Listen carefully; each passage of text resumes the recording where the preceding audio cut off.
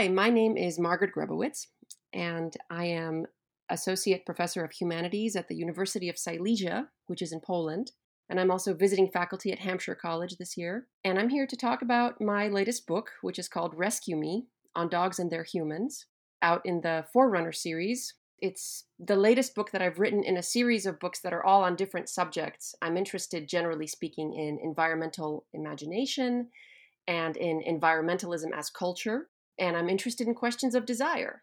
This question of desire led me to write this book when I wondered to myself, what is it we actually want from dogs? I started writing this before there was any talk of anything like a great adoption. But I finished it after we'd already coined this term, the great adoption. And so clearly, by the time I was done, there was a phenomenon to point to and talk about. So, yeah, I guess it's a book about the great adoption, and it asks the question, what is it that we want from dogs today? Hello, my name is Christopher Schaberg. I'm a professor of English at Loyola University, New Orleans, and I've sort of spent my career researching and writing about air travel. And my second to last book was called Grounded, Perpetual Flight, and then the Pandemic. And this was a Forerunners book about the state of air travel right up to and then during the first few months of the COVID pandemic. And this is a subject, air travel, that won't leave me alone. As much as I try to get it out of my system, it just keeps flying back in. I guess in some ways, my question is very similar to Margaret's. What do humans want from air travel? This is actually one of the first times I've had a chance to reflect on the Forerunners book, which was written very quickly as the world of flight was changing dramatically over 2020. So I'm really excited to talk about these two books together that seem to both be kind of taking the pulse of something that's either fighting for life or coming back from the dead or something. I don't know. That's a bad metaphor. Yeah, I mean, I think the reason that we decided to put these two subjects into conversation with each other, subjects that I think most people would say are either unrelated or very tangentially related, is because we're both interested in these mass phenomena that changed around COVID. Right. Yes. Phenomena that in many ways we took for granted, and we took for granted the ways that they were represented and mediated and enacted in everyday life. And then we had these changes that we're still very much living through. Yeah, it's funny. I was reading your book and I'm like, wow, it's a book about COVID. And then I looked at my book and I was like, this is also a book about COVID, which is how, certainly not how I would have described it when I first started thinking about it. Yeah, and I mean, for me, I was working on this book. Well, the opening pieces were written before COVID, and it was like table scraps from my other books on air travel, and it was just like the remainders that I was still kind of working through. And then when COVID hit, it was like, oh, well, this stuff still matters more than ever in some ways. And your book really has that feeling. I mean, these are dilemmas you've been thinking through with dogs and companion species for many, many years, but suddenly they took on all these new dimensions. I was going to ask you what that was like for you when they announced the lockdown. And of course, everyone already had tickets bought to, go to their academic conferences or whatever it was, right? So at some point, you must have realized, like, oh, right, something's about to happen. Something unprecedented is about to happen to air travel. It was especially strange for me here in New Orleans because, as I talk about in the book, we had just opened this brand new airport after many, many years of construction and hype. They'd finally just opened the new airport, and it opened to great acclaim, and everyone was excited about it. And this was in November 2019. So it had about 2 months or 3 months maybe of increasing numbers of air travelers, and then it was nothing. And I just found that so fascinating that how something that seemed to have so much obvious promise could just suddenly become defunct or obsolete. A lot of the earlier parts of the book are me just kind of like registering that. So I think it was back in 2014, I read your book, Margaret, The National Park to Come, which was right in line with my long interests in environmental philosophy and ecological thought. And I was blown away by that book, even though it didn't seem to be directly or at all related to air travel. I asked my editor to put your name on the list of potential endorsers for my book, The End of Airports, which was coming out in 2015. And you very graciously blurbed that book before I knew you. And when I emailed you to thank you, I sort of ended the email with, oh, and by the way, I edit this little book series called Object Lessons if you ever want to do a little book about something. And you wrote back and you said that I thought you'd never ask. I've been stalking that series since it launched. And yes. And so we then had this very spirited back and forth. And you ended up writing Whale Song for Object Lessons, a book that I love and which was a perfect fit for the series.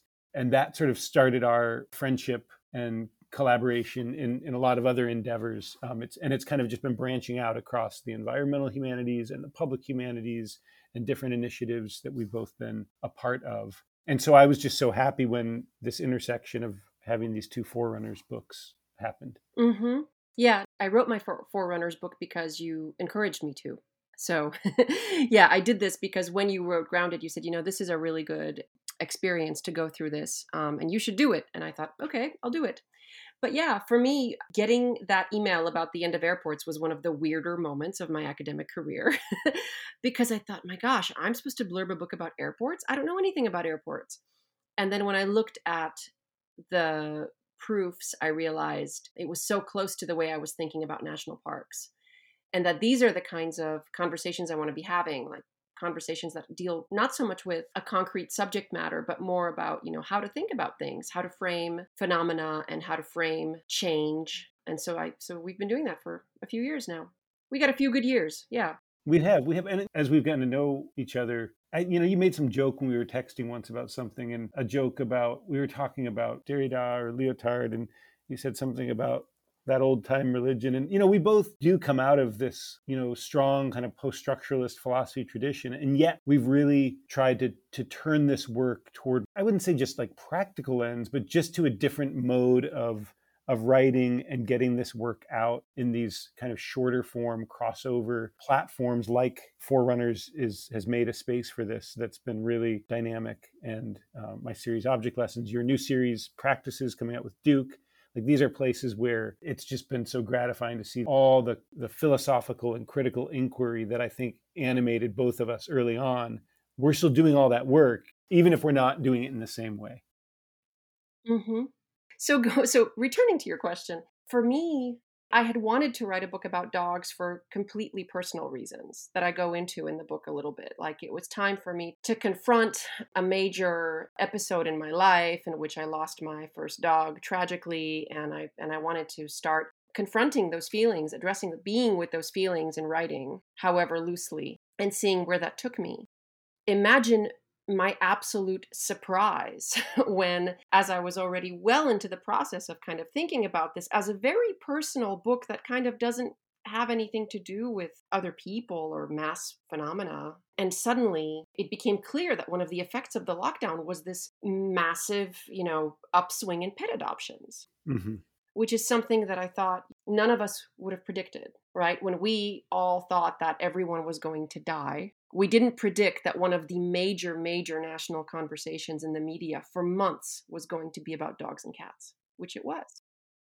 And you even find yourself firsthand in this position at one point in the book and in your life of suddenly you are adopting a new dog, which is its own intense drama and point of hope and sadness, which does kind of stand in sort of weird relation to the more, I guess, just like isolated, somber mood of the time, if that makes sense, Mm-hmm, mm-hmm. that like we're alone, but like suddenly being together with someone or something else takes on even more energy and potential, but also potential for things to go wrong. Mm-hmm. I love those scenes in the book where you're describing like what it was like to embrace this new dog and then, spoiler alert, then have to let it go again. Right. She was a hoarded dog, right? She came from a hoarding case. So I actually opened the book by talking about dog hoarding, but not in the way that you might expect. I confess to being a dog hoarder in my heart. And I think this is something that many dog lovers will relate to very quickly. I mean, everyone I talk to sort of wishes they could adopt more dogs. So given that that's such a normal emotion for people who have made a life with dogs, it's quite normal to wish that you could take in all the dogs in the world. Yeah. Right? Given that, it's interesting how very, very hard we come down on actual dog hoarding. right? Hmm. How hard we come down on it. And the more we learn about dogs, the more there's kind of a more and more popular conversation about what it is that dogs need to have a good life, and how we've been getting certain things wrong and we need to do them better, and what could we do better. And then it's like who emerges sort of as this ultimate figure of animal abuse in this story is the dog hoarder. But meanwhile, we've all got these weird quasi hoarding emotions that Right. are also motivating us. And, and of course, all of this is set. I tried to set it in a larger background conceptual landscape of hoarding, or maybe scarcity, right? Scarcity in late capitalism, right? What does it mean that we're afraid of this coming poverty, right? Of this coming scarcity. It's being announced now that we're all going to have to tighten our belts, tighten our belts, tighten our belts. And we're tightening our belts not just materially, but we're also tightening our belts emotionally around a lot of things, and socially and intersubjectively around a lot of things. I was thinking about that a lot as I was reading your book, how it works allegorically in relation to these larger threats of, supply chain issues and consumer hoarding and scarcity. That these are things that we can learn from, not just in the context that you're talking about dogs, but it's actually like reverberating on these much vaster scales of economy and sociality. So I did have to take Maybelline back. I was only fostering her, but I was hoping that she would be a classic foster fail and that I would keep her forever. But I did have to take her back because the behavioral problems were so pronounced and I didn't have enough support to deal with them. Come here, Waffles. Here he is. He's going to sit down now. I think it's important to have those conversations that are sort of very honest about how we fail as dog parents. Right, in a serious way, precisely because we've got this situation. My subtitle is On Dogs and Their Humans, but the book initially began with a totally different subtitle, and it was Dog Abundance and Social Social Scarcity. scarcity, yeah, something like that. Yeah, Yeah. I really tried to kind of give a sense of a feeling of dog abundance, what I'm calling dog abundance, but it could also be, we could also call it dog overpopulation. It's that there are all these dogs, wild dogs and domestic dogs, and they're with us everywhere all the time. And then there's this big kind of machine of like producing dogs and destroying dogs. That's all part of the same adoption and shelter infrastructure. To me, it very much mirrors the human situation. It mirrors the situation that we're in, which is like there are so many of us, and yet everything feels so impoverished. Right. So many of us, and so much, from some perspectives, so much abundance of resources or capital, frankly, and yet these gaps and fissures where everything sort of falls through. And then the weird emotions around it all. Like I was watching the Dodo videos. The Dodo is like a Facebook channel where they show these very heartfelt like sort of heart wrenching videos about. Most of them are success stories, but they start out so. In fact, I think they're all success stories, but they start out so tragic that that's how they pull you in right away. And it's like some dog whose mange is so bad that he just doesn't have any fur on him at all, and he's just shaking and he can't see because the mange has sealed his eyes and things like that. And it's like, oh, this dog was found on the street. I started looking at them more and more closely, and it's like most of them are coming from countries where there is a huge street dog tradition and street dog culture. I mean, most of these videos are actually not coming from the United States, but we're watching them as if they were. We're watching them as if they were sort of telling the story of this culture today, right?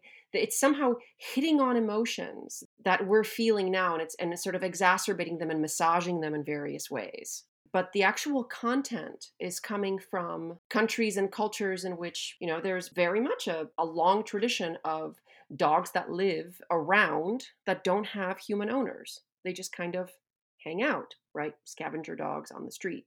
And but yet we somehow think this is very much our story, and that tells me something. The fact that the Dodo is such a huge hit shows that we want something from these stories.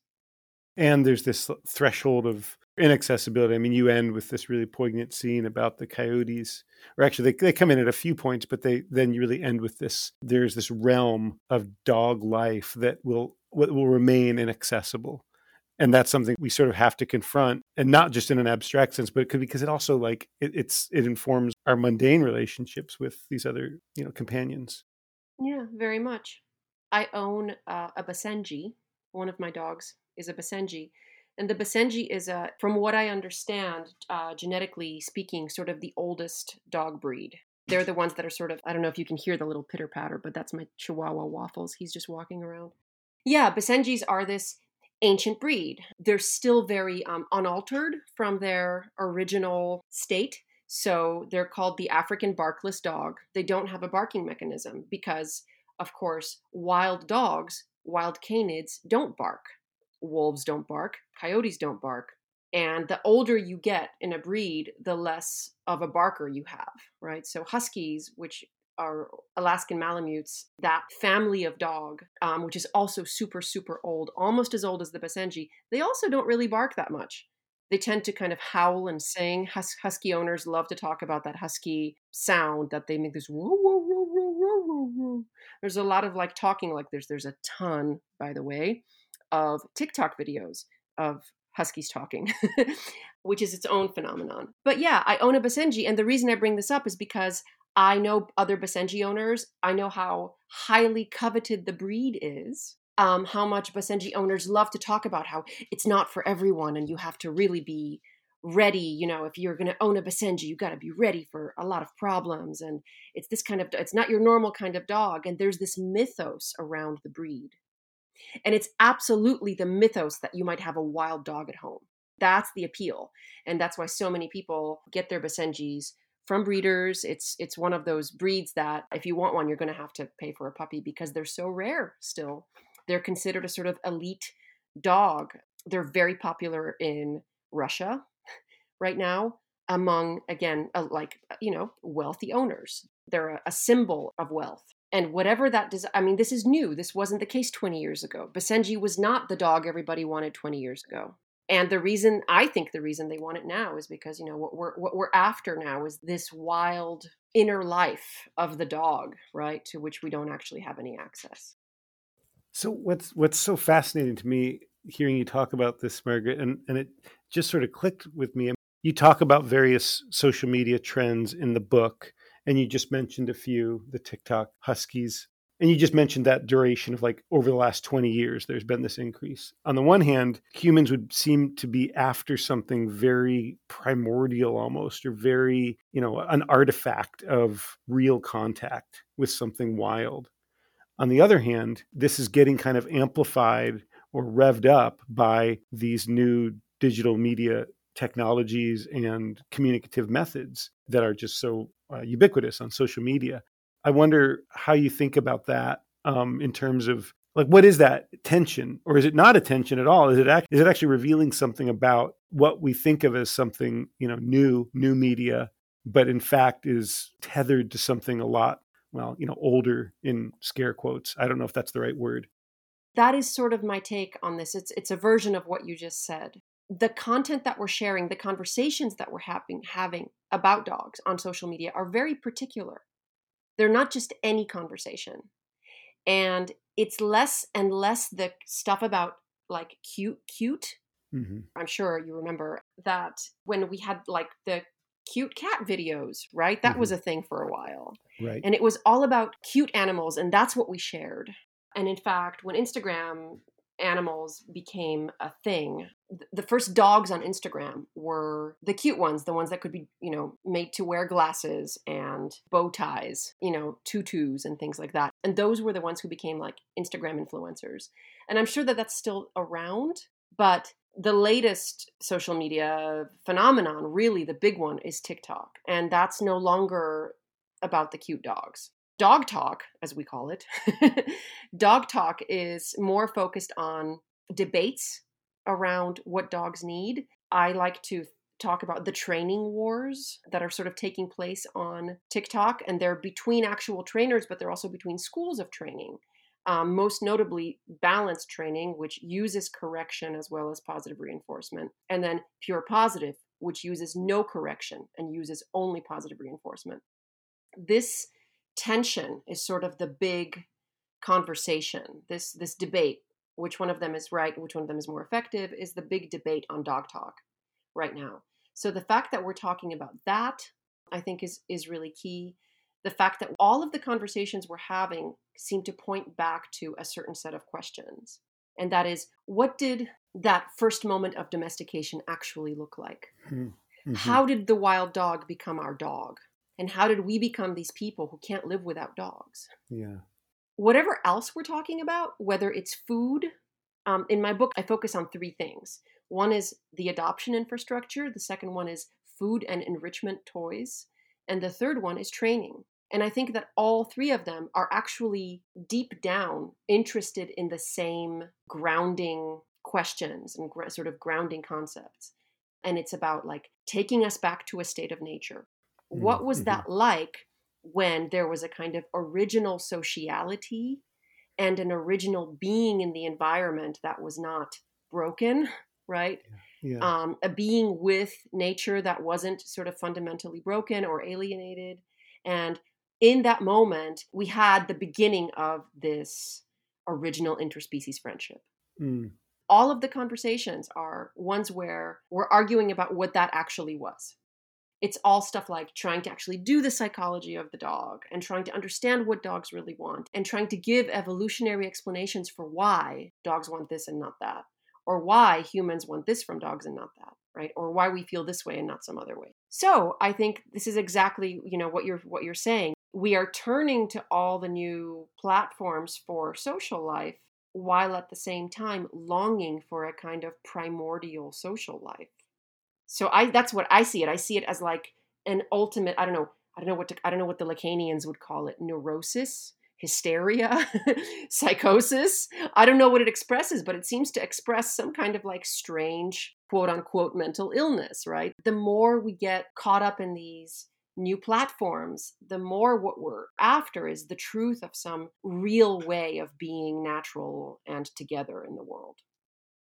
Yes, yeah. I don't want to force the connection here or the jump, but everything you've just been saying, to me, it's like the obverse of what has fascinated and what I've been obsessed with about air travel for all these years. Because it seems like the opposite in some ways, like people's desire to fly. And sometimes that becomes like a hysterical thing. I mean, like seeing how much you can fly, how often, how many miles, it's all about escaping, or it would seem to be about escaping some kind of more grounded state of being.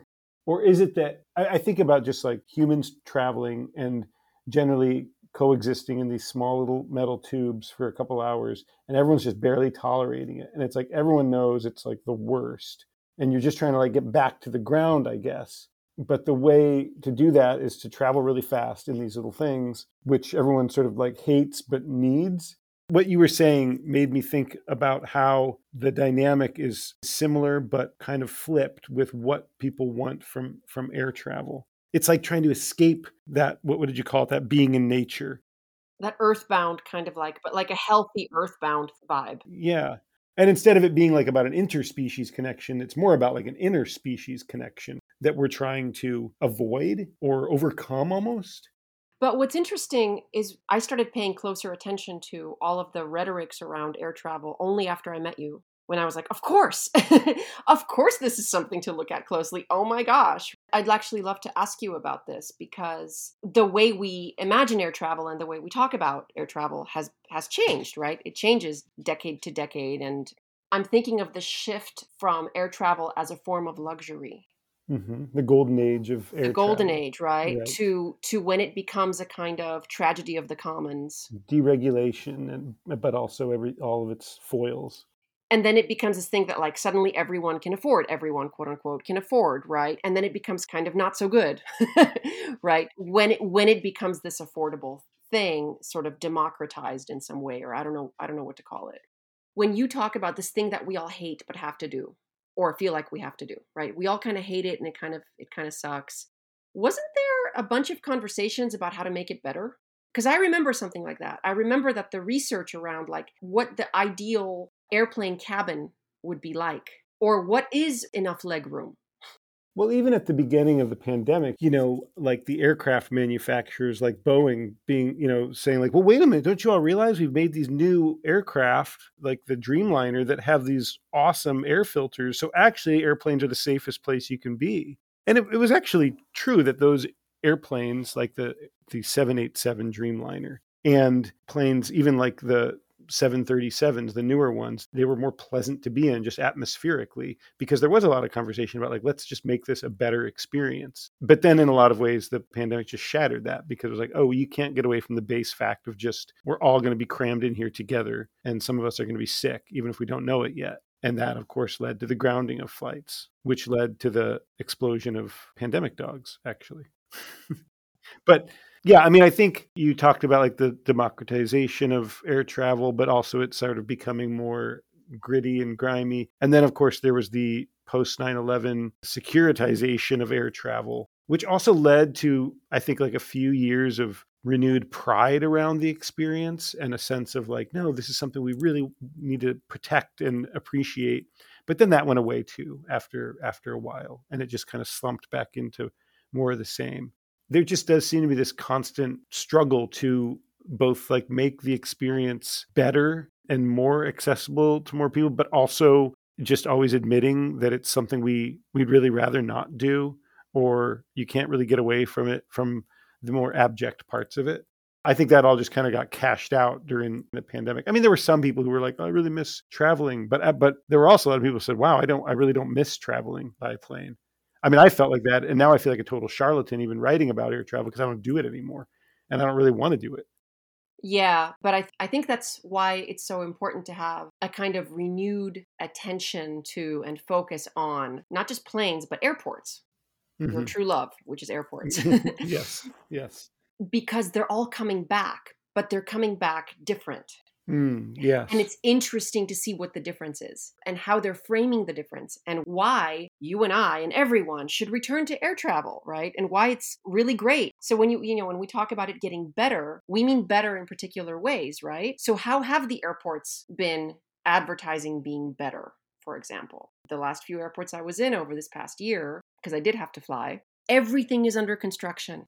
Yeah. Yeah. More than ever before. It's under like really dramatic construction, and it's always pardon our dust. We're making these amazing, improvements.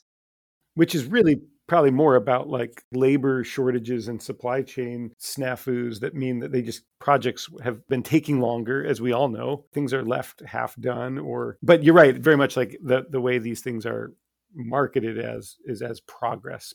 You're seeing progress in action. I'm finishing this new book right now on adventure, which you know about a little bit, Margaret. And one of the things I've noticed is the airlines pitching, like there's one Delta ad that says, ready for your next adventure? The skies are open again, or something like that. The world is open to travel. That's what it says. And so it's very much like inviting us back in to fly, both as an adventure itself or to an adventure. It's really interesting to me how there's that kind of glossing over of the difference between those two possibilities, because I don't think flying has really changed that much. And in fact, everything I hear from friends and family over the last year or so is that it's pretty much as awful as it's ever been, if not worse. But on the other hand, it's like, are we going to experience this in new ways? Is it going to mean something different to us now? Which also, I mean, just reminds me a lot of how you're talking about the great adoption and, oh, like now we understand why we need dogs. Now that we're in lockdown, now that we're alone together with our friends or just family or alone, period. Like now I understand why I need a dog, and I will treat it differently now. There's that same kind of rhetorical couching of desire there, I think. On the one hand, with dogs, it would seem like we're trying to reclaim something deep in our nature. Whereas with like getting back to air travel is like getting back to the cusp of progress, escaping who we were back when we were in wagons or whatever, or trains. Like, no, we got to get back in the air, keep going forward. I mean, maybe there's something between these two activities that exposes a real existential rift. Yeah, I mean, I'm super curious about what you've found since the book, because your book's been out a lot longer than mine, like Right. a good, year and a half or something like that. Yeah. And I'm wondering, I mean, so much has happened since then. I mean, most notably for us normal people just dealing with the world, the space billionaires, Right. billionaire space race, right? This idea of space tourism and like a new luxury, a new golden age, this fantasy that we're going to inaugurate this new golden age of space tourism. What's happened since the book came out that you've been thinking like, okay, here are the next moments of this stuff I'm thinking about. Well, yeah, I mean, actually, a magazine out of London recently asked me to write kind of the epilogue to this book because they liked the book Grounded, and they wanted me to kind of answer that question you just posed. Like, so where are we now? A couple of years later, like, what has happened? What's going to happen next? I mean, one thing is, as I was flipping through my book after not looking at it for a while, people actually started flying a lot sooner than the aviation experts really predicted. People predicted that this would stretch out to like 2023, 24. And certainly the effects will still be felt. But, airlines and travelers were pretty eager to get everything going again, like get back to the pre-COVID levels by last summer. I mean, we're not quite there yet, I don't think, but like they were eager to just let's get back as soon as possible. No surprise, I guess. But of course, at the same time, you've got, science writers at The Atlantic pointing out that we didn't really learn the lessons from that pandemic, and it's not going to be the last. And this will likely, or something like it, will happen again and shut down air travel. And we've seen now how fragile the system is, air travel.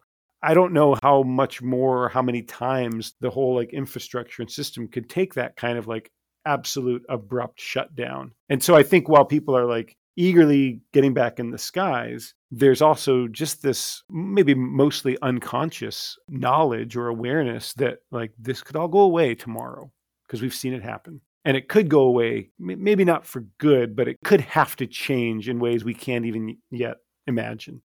I was actually reading, I talk about this in the piece that I just wrote, Kim Stanley Robinson's novel, The Ministry for the Future, has an amazing scene midway through the book that takes place in the 2030s. I don't really want to describe the whole scene, but it's basically a day that changes air travel forever, or at least from that point on. Like it's not going back. And it was amazing for me to read that because I think it speaks to, again, just that awareness that like we've seen it happen. It could happen again, and it might be more long lasting. It might necessitate changes that we really are repressing at this point. Like the idea that we might actually, stop flying these airplanes. Maybe we fly in a different way, a slower way, or maybe we recommit to like rail or a different kind of sea travel. But that chapter could close. And that's a very unpopular position. But it's a position you've had for years. Right. Yeah, no. I mean, this is why I wrote a book called The End of Airports. That was my first book that I read by you. Yeah. That's how we met, right? Was around that book. And I was like, oh my gosh, there could be an end of airports. And this was now years ago. You've been predicting that. Of course, all of this is on the wane. Of course it is. That book was 2015, and I was really writing a lot about how digital technologies, and especially like smartphones, were really changing dramatically the experience of flight and what we expected from what we wanted from flight compared with what we were getting on our little handheld magic computers. And I guess that was another link earlier when you were talking about like the social media and how we are channeling our desires with our animals into these machines, or how we're receiving those desires from across the interwebs. It also seems like you are locating a kind of nascent, I don't know if it's quite a crisis point, but there's some kind of shift happening. There's a third party here, right? Or a third object. It's like, it's not just humans and dogs, it's humans and dogs and TikTok. And I guess for me in 2015, it was like, oh my gosh, this isn't just about humans and airplanes anymore. This is about humans and airplanes and everyone has an iPhone. And that was, to me, what was precipitating what I was calling the end of airports. It sounded outlandish at the time, and it probably still sounds outlandish to some. But then we saw a version of this happen with the pandemic. We can't fly anymore. Guess what? We have Zoom. We're good. Know? Right. Yeah, because ultimately all of these things are symptoms of a fantasy of social life. Right. I mean, or of different, I'm not saying it's one fantasy. This is what we're talking about. This is what's motivating all of this stuff, is a certain fantasy of what social life could be. Yeah. Which means we're in crisis around social life. Otherwise, there would be no reason to keep looking for the better form of it. Right. Whether that means traveling to a new place or the kind of manic drive to travel to ever new places, or there was a reason why those stories about COVID, adoptions of pets were going so viral, because that was also about like, we need to not only recast our desires, but also like remediate them. I had this story that I told you about over the phone a couple months ago, but I still don't really know what to do with. But it was the story of my partner's cousin's husband, who is a veteran, who has a service dog, and they were traveling over the summer, traveling by air. And when they got to the airport, they realized that they hadn't registered the service dog at the right time period. They were supposed to give 24 hours advance, but they hadn't. But apparently that was a new rule, and he didn't realize they had to. They would have let him on the flight, but not the service dog. Of course, that wasn't going to happen to someone who needs their service dog. And so it was a minor catastrophe and logistical nightmare, and it all was sorted out. But it just got me thinking about, like, on the one hand, like the airport with its protocols, service dogs are now like a legible form of real social life. And yet, like, where that runs into problems, or where we can't like fit that in to these other forms of social life. And it was also like different, like, competing vectors of authority. I don't know. It was something that when it happened, I was like, oh my gosh, I want to talk to Margaret about this, because what the heck was going on there? I would like at some point to come up with a really robust reading of the service dog phenomenon, which again is not a new phenomenon, but the rhetoric around it keeps changing. Yeah. So there's always a newness to contend with around it. I was just visiting Quabbin Reservoir, which is right in western Massachusetts, and I went there with my dogs because, it's this massive tract of wild, unpeopled land. So of course I'm going to go there with my dogs, and everything was fine. Dogs were on lead. Nobody was, breaking the law, except I didn't know that dogs were not allowed. And so I was stopped by the police. And they said, are these service dogs? And I said, no. And they're like, yeah, no dogs allowed in Quabbin Reservoir. And I was like, okay, sorry. And then, we ran off and whatever. But then I thought about it. And of course, the reason, as the officer explained to me, the reason is that their feces are bad for the water. This is a reservoir that supplies over 40% of the water of Massachusetts. And so we can't have dog feces around at all. They also have, interestingly, a gull harassment program in effect, so that gulls do not set up shop. Basically, they have all kinds of like interesting things. Like they have fake coyotes. They have coyote decoys out there to scare Canada geese away. So waterfowl, or at least certain species of waterfowl, are super problematic to the area, to that, and they would just totally set up shop around the reservoir if they were allowed to. So they're constantly being harassed and driven away. Wait a minute. Presumably there are fish in the reservoir. Oh, yes. Don't ask me. It's this kind of interesting limit case for like whose poop is okay, I guess. Yeah, and what is a healthy ecosystem, and totally not what I thought. I thought like a massive freshwater place with no waterfowl. I would never have thought that that's good, but that's what they're trying to maintain. But wait a minute, you said if it would have been a service dog, it might have been okay? Yeah, so I'm like, so why is service dog poop okay? I think it has to do with the imaginary around the service dog and this idea that some dogs are necessary and others aren't. This is something that I really, over the next few years, want to look into very seriously, but I have to do a lot of research around the history of the service dog and why it has this kind of exceptional status beyond sort of the obvious, why it has this exceptional status, and then what happened in that exquisite moment of the emotional support animal, which was a very short-lived moment. But there was this almost ecstatic mass phenomenon moment where the world said, of course, all domestic animals are support animals.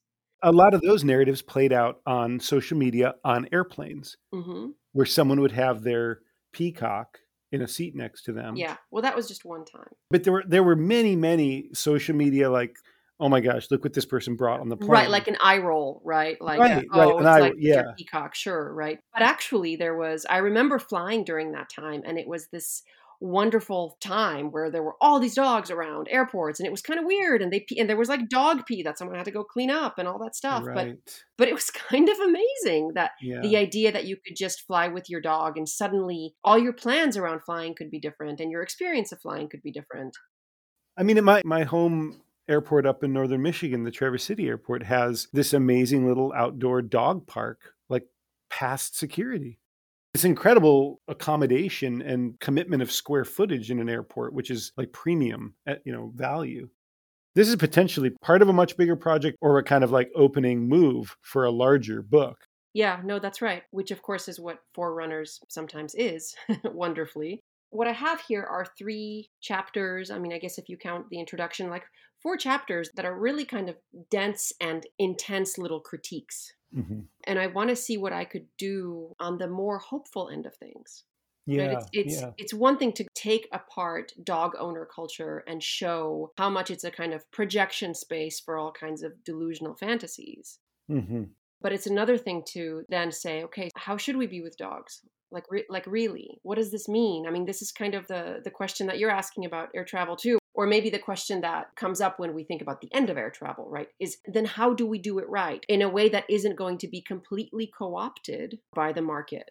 I think that's right. That's exactly right. What would it mean to have like a more real and honest and productive and hopeful relationship with dogs on the large scale? Because again, with dogs, just like with airplanes or with air travel, you're dealing with a tragedy of the commons situation. Something that everyone wants access to.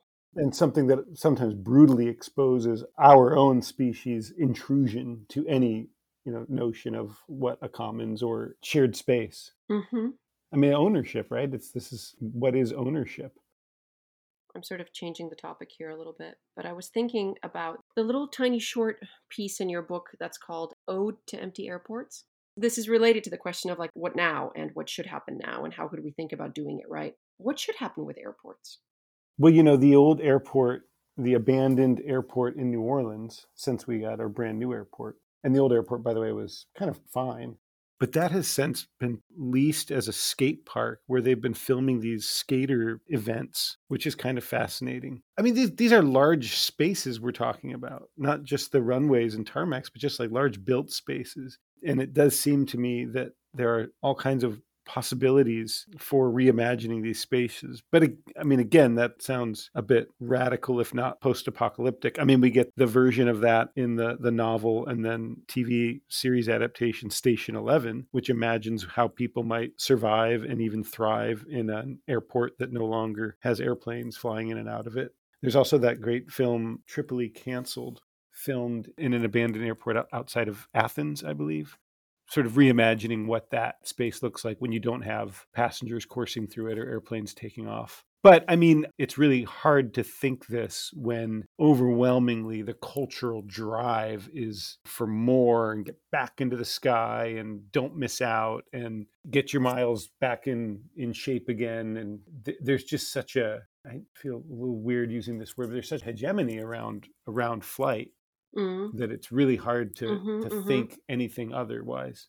Like we can't imagine Yeah, the end of flight. Like we can't right. imagine the end of capitalism, right? Yeah. And that goes back to actually your first question for me, I think. I mean, I remember before the lockdowns happened at the beginning of the pandemic, we left town as things were starting to shut down and we quarantined up in northern Michigan. And I just remember the unbelievable silence in the sky where there had been before always planes coming over from Europe on their final descent to Chicago. And it was just so quiet. And I'd never even really noticed before that, like, of course, there's always like 747s flying overhead, even up in this like remote part of Michigan. But realizing like, wow, that's just a distinct difference, just like atmospherically, environmentally, ambiently. It'll be very interesting to see over the next 2 decades how the pressures put on air travel and how humans respond to those pressures, and if we have new ways of reimagining travel. I just recently saw a film about Woodstock 99, which was this music festival that took place in 1999. And they called it Woodstock. They used the Woodstock brand, but they actually held it in Rome, New York, which is a suburb of Utica. And they held it in an abandoned airplane hangar, like a military hangar Yeah. where they took these people, and I think it was some sort of like 200,000 people or something like that, and closed them in this space. And it turned into just a complete disaster, famously so. I actually don't remember when it happened, but my partner talks about remembering hearing about it on the news. What a complete disaster it was because they didn't have the right sanitation. I mean, the water was filled with feces. People were getting like trench mouth from drinking the water. Yeah. They had Oh taken my all God. of their water bottles away when they, this is interesting, right? They took all their water bottles away when they entered to force them to buy water from the concessionaires. And then there Wow. was so much chaos and so many people and so much price gouging. And of course, like some kind of very dramatic, very serious drug scene. There was a rave tent that went on for about 4 days, apparently. There was no security to speak of. There were multiple reports of sexual assault afterwards on like underage girls. There was apparently this massive chaos when you take, well, imagine taking 200,000 people, sticking them into this space, which is supposed to be, again, talk about a fantasy of sociality. It's supposed to be Woodstock, Right. right? The ultimate social happy place. And instead, what you have is a flat military, like airplane hangar space that's empty, and everyone in there doesn't have enough to drink. It's hot. They don't have a proper place to go to the bathroom. The bathrooms aren't being cleaned. And then you bring in a bunch of like late 90s metal bands to play. Korn, the Red Hot Chili Peppers, these kinds of bands. And it was sort of the opposite of what you're talking about. Here is this abandoned airport architecture that is trying to be something, but actually it can't be. And maybe one of the reasons it can't be is because of the architecture. Exactly. Yeah. And because of just the history embodied in that architecture, right? That everything, I mean, it's the 20th century encapsulated, as it were. And that you can't overcome. Like there's Right. there's reimagining, but reimagining actually has its limits. Yeah, that's really interesting. It was called, you'll like this, Chris. It was called Trainwreck, Woodstock Oh, wow. '99. Interesting. Okay. It was Okay. like a I'll check it out. docuseries. And no one really knows what happened until much later. It was only much later that we go in and we find out what was actually going on and what drove people to become, really out of their minds. It was, one of the great insights into the phenomenon of the mass stampede, or what happens when you put a bunch of people together and you promise them a good time, but you take away all of the infrastructure that they need to actually make it successful. It also is sounding a lot like the Fire Festival, Yeah, just without like the hangar exactly. or any of the actual things materializing. And they actually did set a bunch of it on fire. I know that it's this different spelling of the word fire, No, no, yeah, but they yeah. actually did set, like, I think the soundstage Wow. on fire. I mean, people were just, towards Wow. the end, people were pissed, Yeah. and I don't blame them. And somehow to all of this echoes that airport architecture to me, Mm-hmm. Mm-hmm. and this feeling of being trapped, right? Yeah. And we all know that feeling of when the airplane is grounded and they won't let you off the plane. Right. And there's only so long you can take that for. Yeah. Or you're in the airport and you can't leave because you're waiting for the next flight. You're going to have to sleep there, or they have your bag or something, that there's something that completely robs you of agency. Oh, that reminds me of an early news article when like we were first like getting back in the air again and the airlines were opened up again and it was sort of like time to fly again. There were all these labor shortages, of course, because the airlines laid off or furloughed a bunch of their workers. And so when the airlines started flying again, there were inevitably delays and cancellations. And there was one aircraft that was sitting on the tarmac for so many hours, and two of the passengers and their dog just decided to pop the exit door and just like slide out a wing. They're just like, fuck it, we're out of here. That is probably a very common feeling. I mean, we know that is, but like to do it, To do it, no one ever does it, right? It's the Right, impossible right. thing. There is no exit. Yeah. Yeah. So what about you? What is the future of the great adoption or this new moment that we're still inhabiting with rescue dogs? What the Great Adoption inaugurated was this explosion in industry and work around dogs. So any kind of dog adjacent job, there are now way more of them than there were before. Hmm. And I think that's one thing to look at closely. What's going to happen to that? What's going to happen to all those jobs? Are people going to continue adopting at these rates? Are we going to continue this life in which having a dog is more normal than not having one? I don't know what those numbers are going to look like. The only place that I can kind of try to figure them out is when I look at the projections for all those dog care industries, training especially. There's massive growth projected for the training market. And all of that apparently is being fueled by millennials. Millennials are the dog generation. I don't know what those numbers are, actually. I don't follow population tracking Yeah, yeah, yeah. enough to understand what's happening to population, for example, in the United States. But the Pope did come out with that statement recently that said, you kids that are, adopting dogs and cats instead of having children, you're doing something that is going to profoundly change. I think it was basically like, whatever you're getting in place of a child, don't be fooled. Don't think that you can actually, replace a child. He didn't say that. He just said this threatens our humanity. That's all he Right, said. right, right, right. I think he's right. Of course this went viral and everybody was like, Yeah, yeah, stupid poop, yeah. meh. No, yeah. But I think he's right. Like, Hmm. he's pointing to a profound shift Right. in what counts as social life and what counts Yes. as family and in what counts as a satisfying relationship, where people are looking at, we're also dealing with questions of mortality. We were faced with our own mortality in this very dramatic way, very briefly, but we were. And what did people do? They asked themselves, am I doing what I want to be doing? Yeah. Am I living where I want to be living? Am I with the person I actually want to be with? Is this career that I've built, is this what I wanted? And I think a lot of the questions were about sacrifice. Were the sacrifices worth it? I think that's the question that so many people confronted. And dogs become like a much more vivid or visceral register of like satisfaction, Yeah, intimacy, connection. absolutely.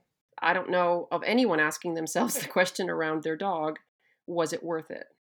But we are very much asking that question around our marriages. Yeah. I think a lot of women are definitely asking the question around having children. That doesn't mean they don't love their children, right? That's not what we're talking about. But it is a question that, contemporary women have to confront. Is this how I want to do my life? Right. And now where I live also becomes a factor in that, how my body is being controlled. Yeah, and what I can afford, right? I mean, we're talking about the people who are trying to be homeowners in the cities on the coasts, for example, where it's just absolutely impossible to buy anything. How are they going to organize their finances? How are they going to plan their financial future? What are they going to, quote unquote, invest in? And I mean that broadly. I'm having this kind of increasingly awkward conversation with my 8-year-old daughter, Camille, who really, really wants a dog. It's forcing me into these kind of uncomfortable, awkward conversation. I mean, these you have to talk about like, well, maybe if we were to move to a place where we would have, more space. Well, can we move? Well, and like, well, where would we move? Well, it's forcing us to have these conversations that we wouldn't have if we weren't talking about having a dog right now in 2022 in all of our very specific kind of economic and not to mention like environmental circumstances. Hmm. Just returning to the question of what's going to happen, I don't know. I think dog ownership has already become and is going to become more so a kind of theater for economic disparities. Yep. Dog food is becoming more and more expensive. We know there's a recession coming. But if I want healthy food for my dog, I got to go in and pay like $80 a bag. I mean, prices that are already prohibitive for many people and pretty Yeah. soon will become completely prohibitive. How much food costs, how much vet care costs. Both of those things are going to start limiting what's available to people and what's available to whom, right? So there will still, at the same time, of course, always be the backyard breeders who are going to be trying to make money by selling dogs at $100 a pop or $300 a pop or $50 a pop because people are going to need money. I think we're going to see a growing gulf between a kind of upwardly mobile dog ownership caught up in all kinds of other cultural trends, like tied to other cultural trends about the good life. And then the dogs in rural life, dogs in working class contexts, dogs in prison contexts, dogs in like tent cities. Well, I was actually wondering, yeah, were there many dogs at that Woodstock 99 or No, whatever I that don't was? think I don't think any dogs were allowed inside. I mean, I have to know what happened to the dogs around that because I know they weren't all just kenneled up for the weekend. Thank you so much for joining us today. I hope you read Rescue Me and maybe even Grounded. And I hope you'll join us for the next chapters of these projects. So thank you so much for listening and for being interested in Rescue Me. And, if you've got a dog at home, go cuddle your dog. And I look forward to talking to dog lovers and thinkers about what it's like to live with dogs and what the future holds for all of us. And if you have a trip coming up, pay close attention or maybe even think about canceling it and doing something at home instead, like reading a book.